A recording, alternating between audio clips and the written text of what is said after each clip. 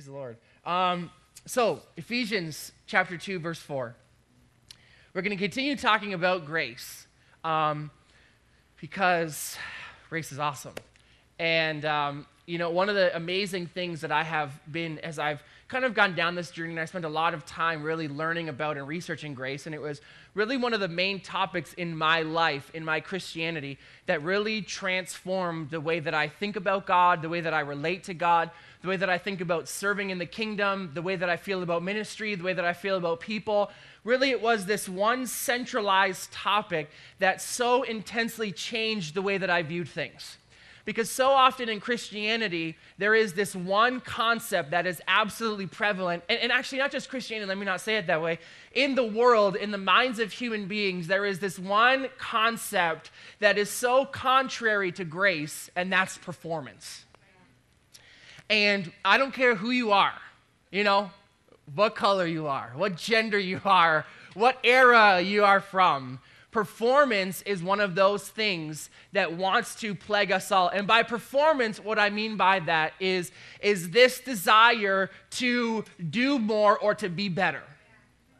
Okay? Which to most people sounds awesome, right? Like, who doesn't want to do more and be better, right? I mean, like, that sounds like, yes, I want to go to that course that teaches me how to do more and be better. But the problem is that in Christianity, the concepts are so amazingly different. And a lot of the time what happens to us is that we bring this performance-driven mindset into Christianity, and it's not long before most people at some point or time in their life, they feel burnt out because they're trying to somehow always be better or appear better in order for God to love them more. Okay? If you haven't had that thought before, raise your hand, because you need to pray for all of us right now. We'll stop the service for you, and you can pray for us. Because the reality is it's human nature to always want to be better, right? Whether you played in sports or you danced or, whether it was school and tests, the desire is always to be better so that people will like us more, so that we'll get more attention, so that whatever it is, I want to be more muscular so that more girls like me, or, I want to be skinnier so more guys like me, or whatever the thing is that concept perpetuates into Christianity, and we feel as though God loves better people better than he loves worse people. And when we go and step into this faith concept, a lot of the times what happens to us, because we know the scripture says that when God comes back, he's looking for one thing. Okay? What's that one thing? Okay, what's that one thing? In unison, what's that one thing? God is coming back looking for faith. And so a lot of the times what happens to us is we so desperately try to be better at faith. Okay? For example, this is happening in my own life. I used this example last week. I'm getting ready to get married. Woo for me. 31 years old. It's my time, people. It's my time. And I was talking about this concept last week is that, as I'm getting ready to get married, and obviously, I'm going from, being under the head of a household to being the head of a household. And so financially, there are certain obligations and responsibilities that are in whatever it is, 93 days from now, going to rest heavily upon my shoulders. And as a result of that, from the very beginning of this year, well, maybe not the beginning, but very close to the beginning of this year, I really intensely went after getting a revelation of finances. Because I know that the Bible says what? God will supply how many? All of my needs, right? God, his desire is that we would be, that he says that he's given us all things to richly enjoy. Right? And so I'm going after it. I've got confessions and I've got scriptures and I've got, I'm confessing and scripturing and I'm confessing and I'm, praying and I'm doing all of those things. And what do is I find that 60 days after I was doing my confessions, I was more afraid and more aware of what I didn't have than all that God wanted to supply for me. This is the reality. Because what happened was, this is the one thing that I find so difficult about the faith process, and it's that in order for God to show us where he wants us to go, we become very, very aware of where we are. Because one of the things I have in my notes is that when we try to separate God from our God dream, the result is fear. When we try to separate God from the God dream that God has put on the inside of our hearts, or maybe just the blessing, the result is fear.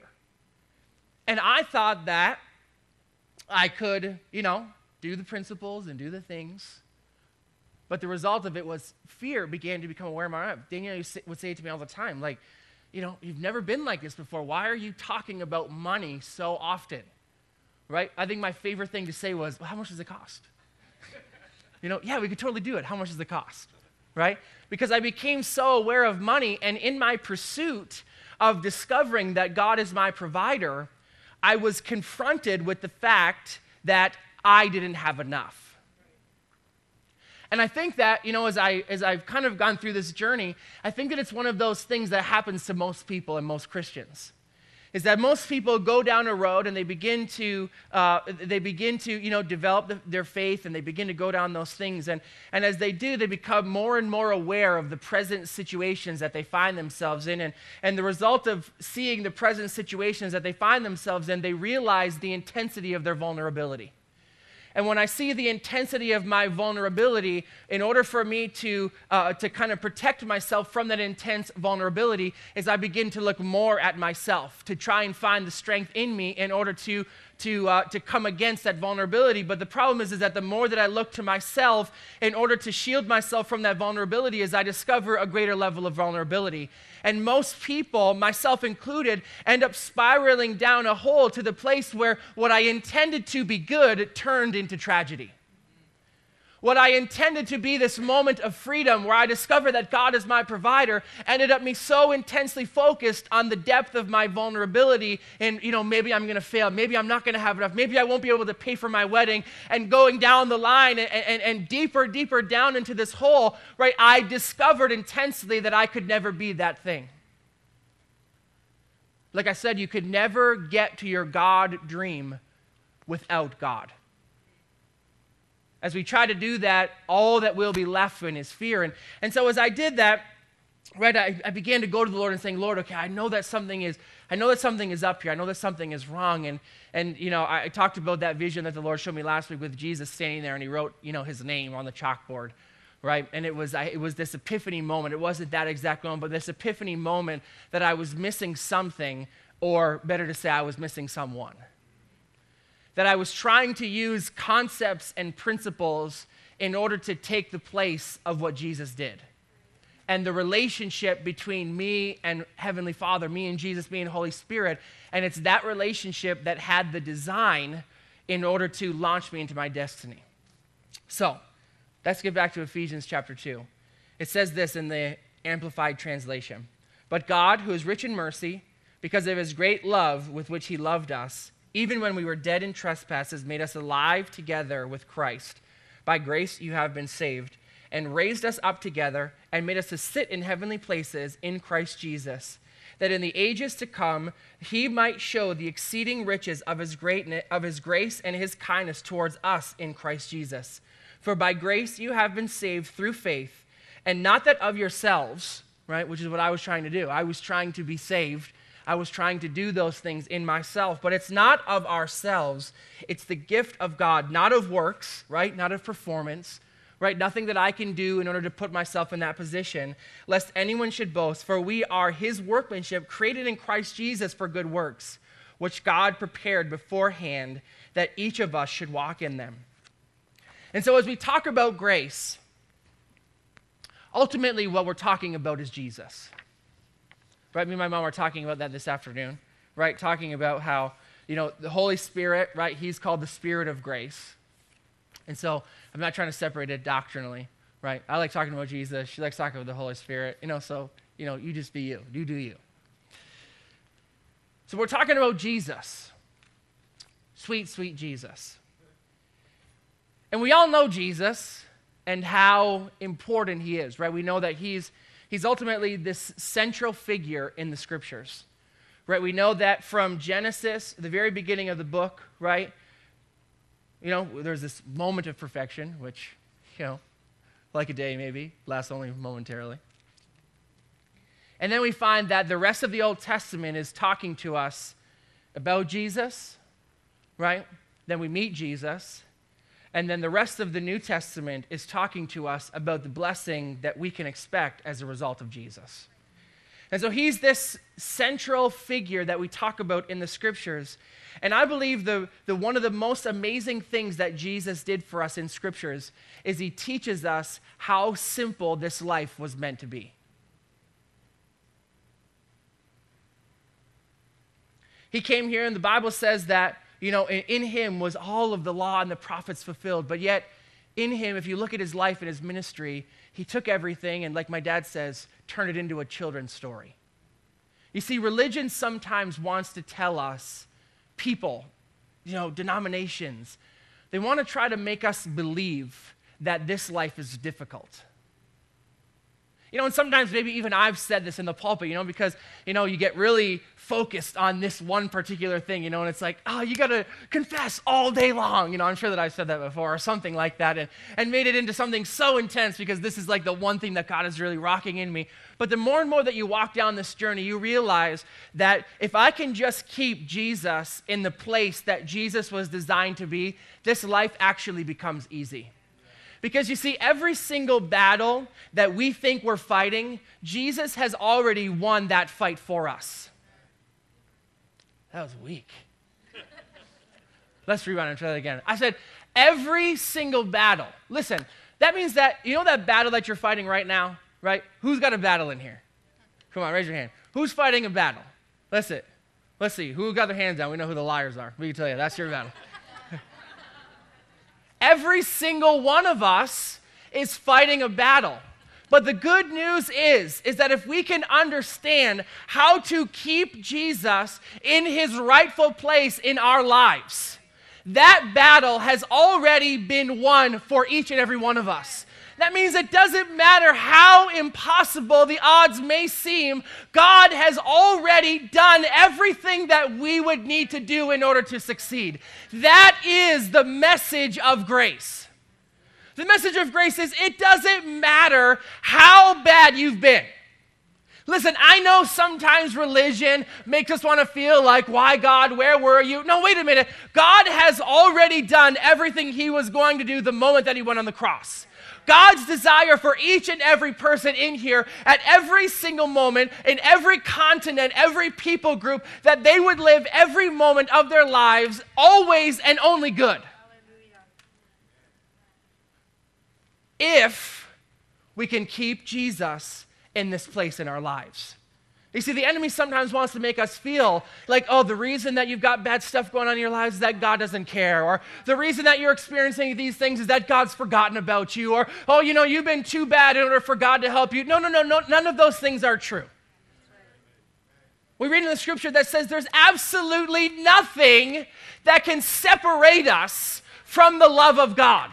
There's nothing that could possibly happen in your life that could separate him. But what the enemy so desperately tries to do is he tries to get us to take things into our own hands. Performance. He magnifies our weaknesses and minimizes Jesus' strengths. Doesn't he love to do that all the time in your life? Doesn't he? He tries to make you feel that somehow, that thing that you did, at No Frills, when there was a card in there and, you stuck a fake thing in there, you didn't put a quarter in there, and he makes you feel like, oh, God, like, my life is somehow in comparison to the great sacrifice that Jesus, if you don't know No Frills, you have to put like a loonie in there, and you take, it's not a loonie, it's a loonie. Yeah, it's a loonie. But you see, the enemy loves to do that to us. He loves to make us feel that somehow our life depends on us. He tries to get us to carry the weight of our success on our shoulders. He tries to point out to you all the areas of your life that you fall short, and that's why God could never help you. He tries to make us feel that unless we live life and do everything perfectly, that God can't intervene. I don't know the story.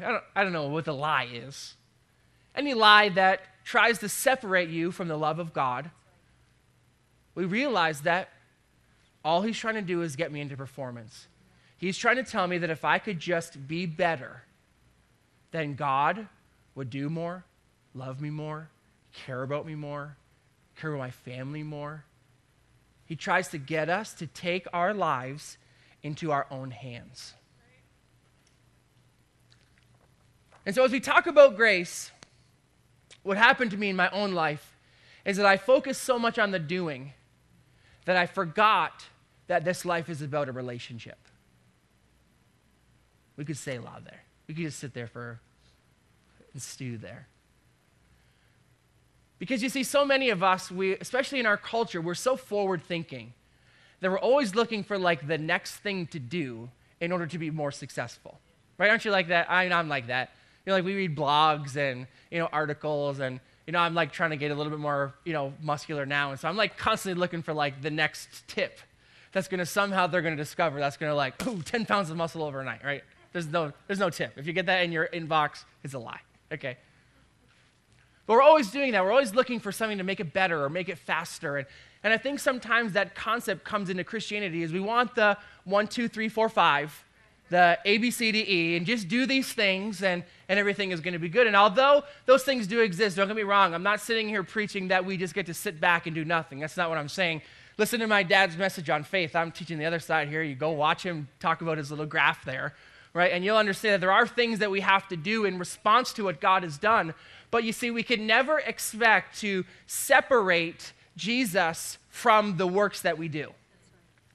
Okay, the Bible says it like this, that works alone are what? Dead. It says faith with, oh wait, no, is that what it says? No, works of, what? Anyways, yeah, I forget. Shoot. I was getting a great flow there, and now I forget the scripture. Anyways, we understand that what happens to us, my point in the scripture being, that we try to separate the things that we do. We try to make it all about the 1, 2, 3, ABC, and we forget the fact that the main focus of what actually gets things to move forward is that we allow Jesus to begin to get involved personally in our lives. And sometimes I find that it's so difficult. That scripture that talks about, where the scripture that says, blessed are you because you haven't seen.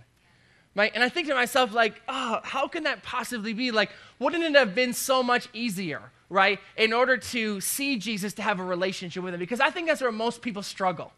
One of the main questions that people ask me about all the time when it comes to really their Christianity in general has to do with relationship with God. I'm sure that all of you have had those questions. How do I hear the voice of the Lord? Right? Or how do I, experience the presence of God? Right? How do you know that he's in the room with you right now? And I think that concept sometimes is such a, it's so personal. It's like somebody saying that, well, this is how you hear the voice of the Lord, but I can only tell you how I hear the voice of the Lord. And it's something that's so personal. It's so not 1, 2, 3, ABC that sometimes in our lives, it's the one thing that we never dedicate a lot of time to go after. And so the problem with that is that we end up living our life solely based off of ourselves and the things that we can do. Because you see, grace is all about relationship. The scripture that we read right here in Ephesians chapter 2, right, it says this, is that for grace we are saved through faith. For grace we're saved through faith. So we understand that grace and faith, they go together. They go together. Holy Spirit, we just welcome you. The Lord is really doing something here, and so I keep coming to the same point. We just welcome your presence, Holy Spirit, right now. Lord, we're just declaring, Father, whatever it is that you're doing in our hearts, Lord, we welcome what you're doing. This is really cool. I'm not used to this, but I like it. We just welcome you, Holy Spirit, right now, just to come in and maybe it's change the way that we think about things. I think that's what he's trying to do tonight. Is he wants to change mindsets about the way that we think about these things. So just lift your hands to the Lord right now. Lord, we invite you into our minds right now, Father, to change the way that we think, where there are old religious mindsets that make us feel like it's all about doing. It's all about doing. where relationship, yeah, it's nice and it's nice to dance around, but it's all about doing. Lord, you desire relationship, right? You desire relationship with us over obedience, over sacrifice. You desire our relationship, that day-to-day thing with us, so much more than the things that we can do. And so we welcome that right now, Holy Spirit, that you would come and transform our mind in Jesus' name. We may stop a couple of times because we're doing something, and it's cool. I know. Last time I was freaked out. Like, I'm like, oh man, I was like a fool. But this time I'm feeling like, yo, this is awesome. So anyways, so like I said, that Christianity was meant to be about a relationship, okay?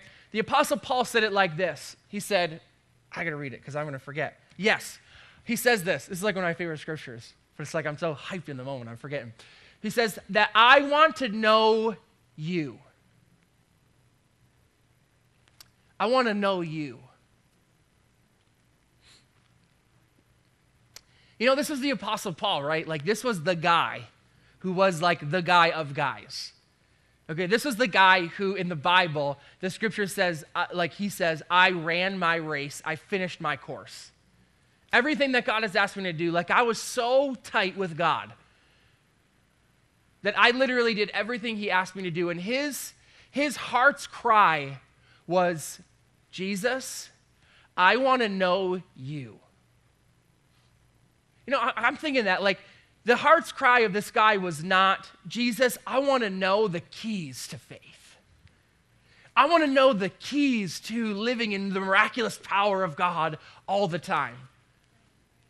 No, his desire was, Lord, Jesus, I want to know you in the power of your resurrection and in the fellowship of your sufferings. I want to know you so deeply, intently, in every possible avenue and facet of your life, because I understand that the more that I know you, the more that I can get into you, the more that you will flow out of me. John chapter 15 says it so perfectly that when we are in him and he is in us, his words are in us, that's when we will what? Ask whatever we will, and it will be done for us by our Father that's in heaven. I think that so often we've so much focused on our part and the doing portion of it that we forget about the fact that Jesus is real and he actually desires that we would live lives with him.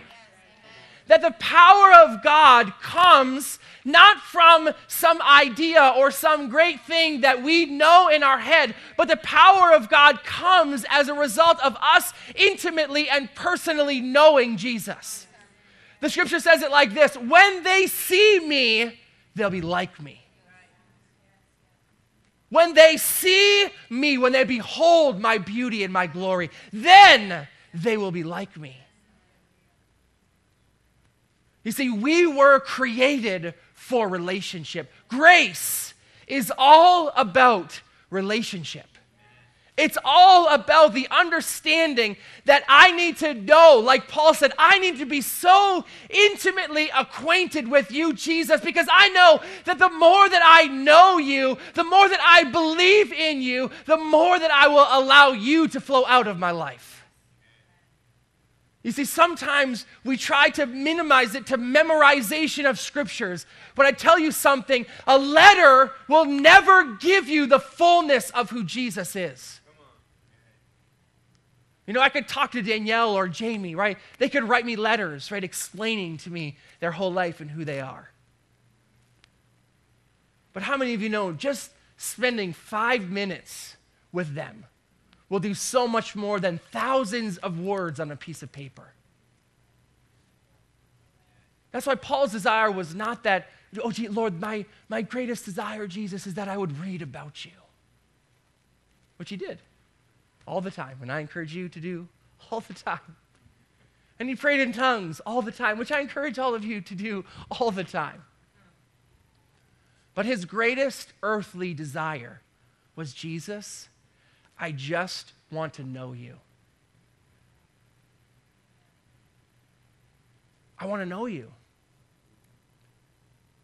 You see, that's, I believe, what takes Christianity from sometimes being this stoic, lifeless social club. Where we've all felt that. I gave that word to Tara. God desires that we would burn so intensely in love with him. And I'll tell you something, as much as I love the Bible, I love it. I love to read the Bible. This could never produce that intensity on the inside of me, like even just a moment in his presence.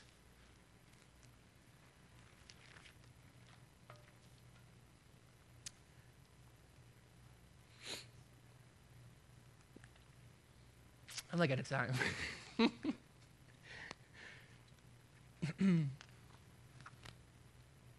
So if that's you,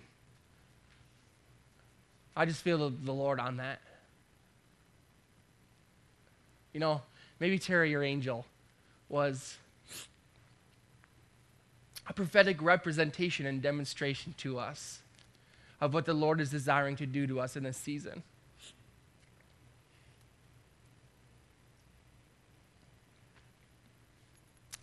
I heard Bill Johnson, actually I didn't hear him. I heard Jeremy Riddle say, he was talking about, he was in a staff meeting with Bill Johnson. And he said, Bill Johnson made this statement and said, he was talking about the encounters that he's had with the Lord. He said, he was talking about the encounter that he had with the Lord in the Toronto Revival and talking about the encounter that he had in his church. And he was recounting them and he made this statement and he said, and now I'm due for another.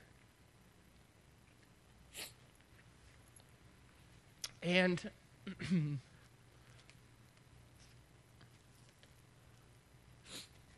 maybe that's what you're doing.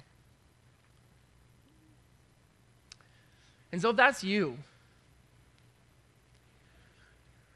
no music playing. Thanks, Liz. Do your thing over there.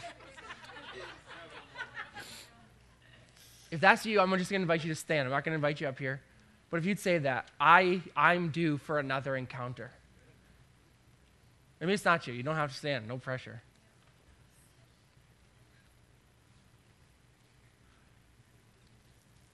You see, the Spirit of grace comes to give us life. This life was never meant to be dull or boring. The Spirit of grace comes to make us feel, comes to make things alive on the inside of us.